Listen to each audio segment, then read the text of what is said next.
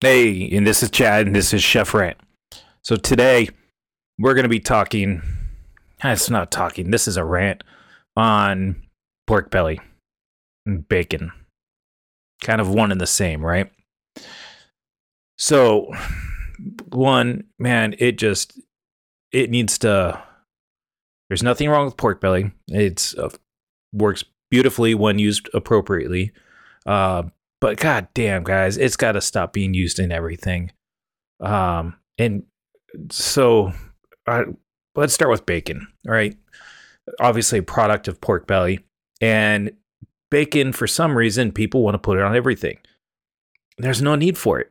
I mean, first, especially in a restaurant, once you cook bacon, it will never be as good as it is right out of the oven. So unless you're cooking it to order, which I really doubt you're doing, there's no point to it.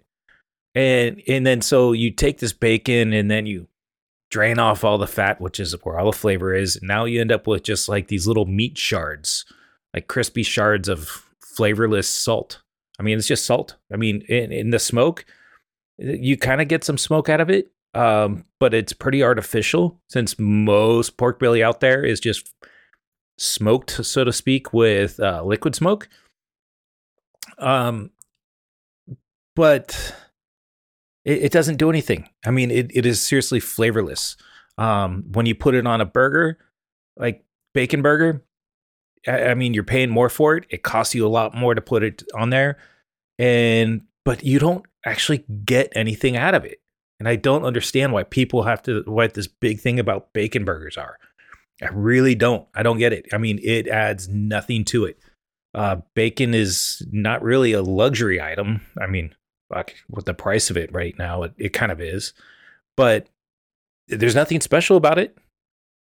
So, and it doesn't like have this some mind blowing experience edition. That didn't make sense, but it doesn't.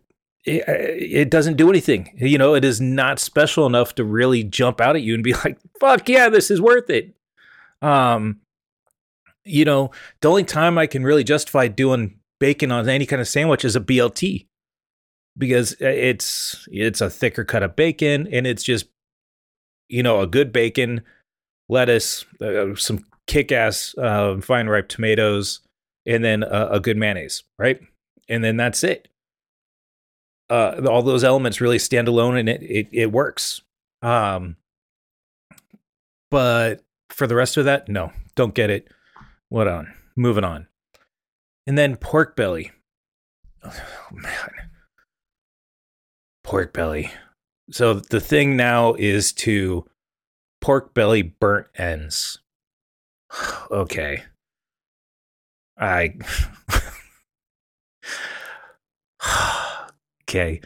Listen, taking a piece of meat and coating it in equal portions of, or it's actually like 2 to 1. So for every pound of pork belly, you need like 2 pounds of sugar, and then like a cup of barbecue sauce or something.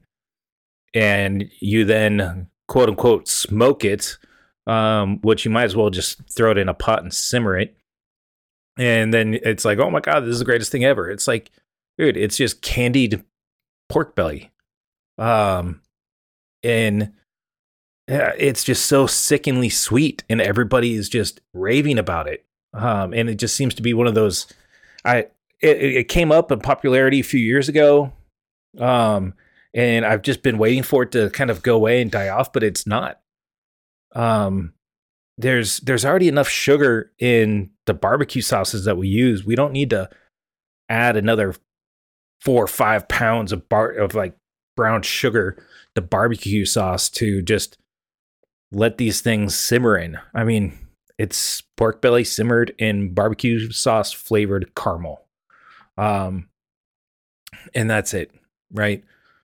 I mean, there's other things people are doing with pork belly that are starting to annoy me too, but that's a whole nother story. But right now, seriously, lay off the pork belly, lay off the burnt ends, right? If you've got a true purpose of pork belly where it's going as an accompaniment to something, great, makes sense. As a standalone, it really should not be.